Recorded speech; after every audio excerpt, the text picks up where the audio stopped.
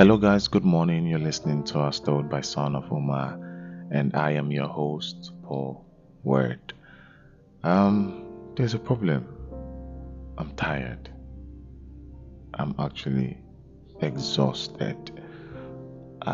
Since the last time we spoke, I've been on. Oh, yeah, yes. So I got another call from Omonio Bully to be on our production again. So I was there during the weekend. Oh, I'm so sorry. I'm so sorry. Before I go into my gist for you, how are you? How are you? I honestly wish I could get feedback from you guys. I honestly wish I could get feedback from you. But I mean, oh wait, you can actually write. You can actually write if you're listening on Spotify. You can actually write what you think about the podcast or how you're feeling. Please tell me how you're feeling. Tell me. There's a place where you can comment. It's a place where you can comment on Spotify. I don't know about Apple. I don't know about Apple, but I'm sure about Spotify. So tell me how you're feeling. Tell me how you're actually feeling. We're approaching the end of the year, and I would like to know how you're doing. So back to my gist. I have gist for you guys. Oh, I don't know if I should say this. So yeah, I was on Omoni Obili set again during the weekend for 2 days. I was filming with Daniel Ertim, also a very beautiful actor, fantastic actor, and I can't wait for this movie to be out. I actually have more than 5 movies that should come out that have appeared on that should actually be out. I have more than 5 actually. I have one where I'm like the lead in a series. I don't know what's holding down because we shot it around January, February, March, April, May, June, July, August, September. I think we shot it in August. Yeah.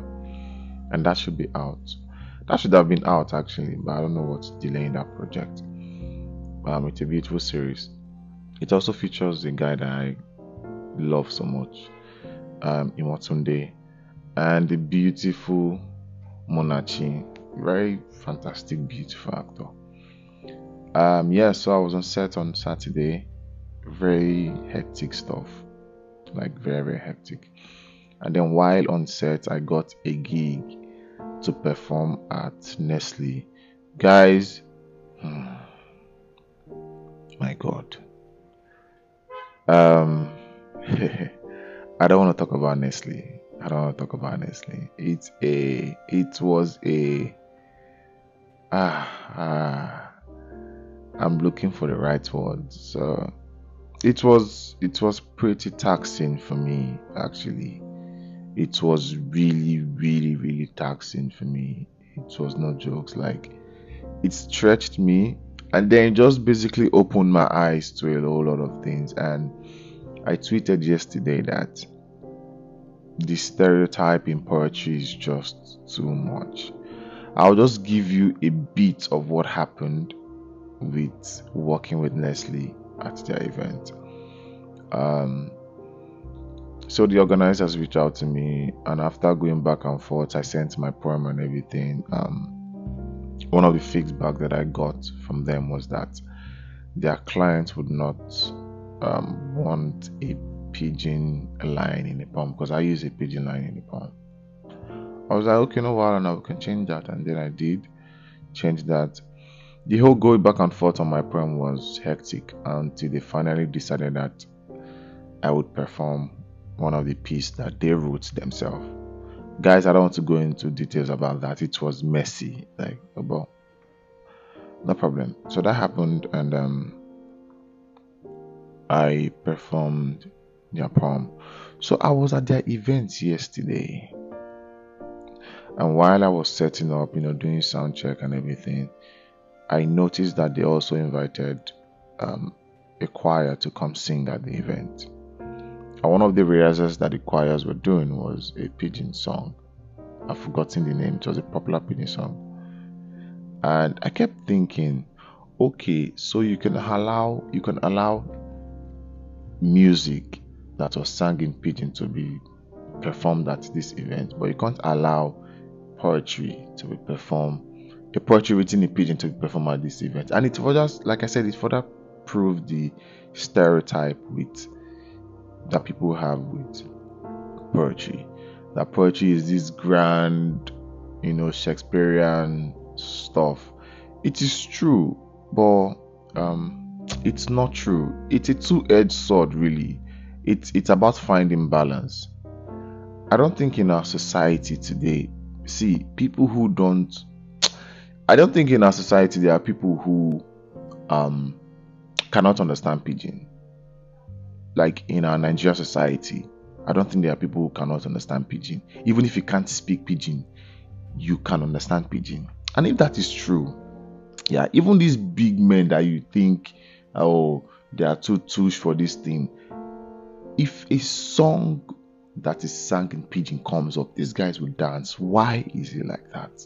Because they can actually connect to the language. But when it comes to poetry, you try as much as to eliminate that. Oh, don't speak pidgin to these guys. They can't understand. And it's funny, really. I just sat at that event. I was just looking at the choir perform, and I was like, how can you allow this and then you don't want a poet? So the entirety of the poem was not even in pidgin, funny enough. It was just a line, like a line. But that happened and I performed and I left. I was very tired. Like I go home, I was literally like very, very, very, very tired. So that happened. And apart from that, I still have I have a script that I need to finish. I would keep you guys updated about the script that I'm writing for a director. I need to start. I've started on the script, but I've not started because I've written about 2 scenes.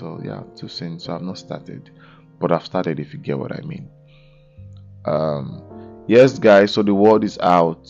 I and 3 other poets will be breaking and setting a world record. Woo! Claps, clap, clap, clap, please. Thank you very much. Thank you so much. Thank you so much. Yeah. So, Tamara Dogubo, Paul Word, David Odiase, and Sir Graciano, the 4 of us will be setting a Guinness World Record in March next year. Guys, we've not even oh my god. Like I just want to say that I need help. Help me. Help me. Hey God. Because the planning alone is sorry. The planning alone is something else. And I have like a backload of work to do.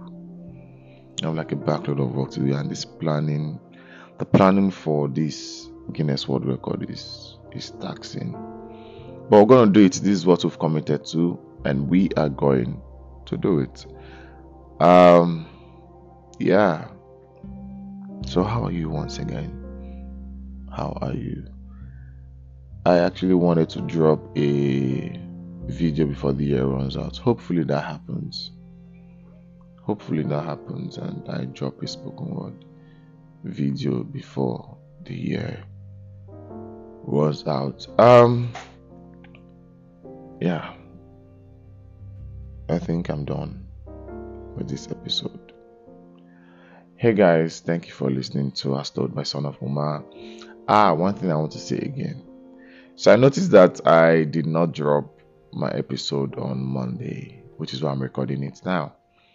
I don't know how. I feel like, because most times I'm actually very busy. You understand? I'm actually like very, very busy. I'm trying as much as to be flexible with the release.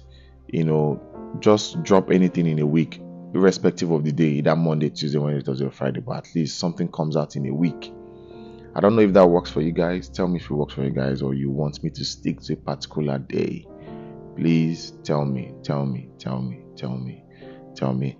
Thank you once again for listening to As Told by Son of Umar, and I remain your beautiful host, Paul Word. I love you and have a beautiful week ahead. Bye for now.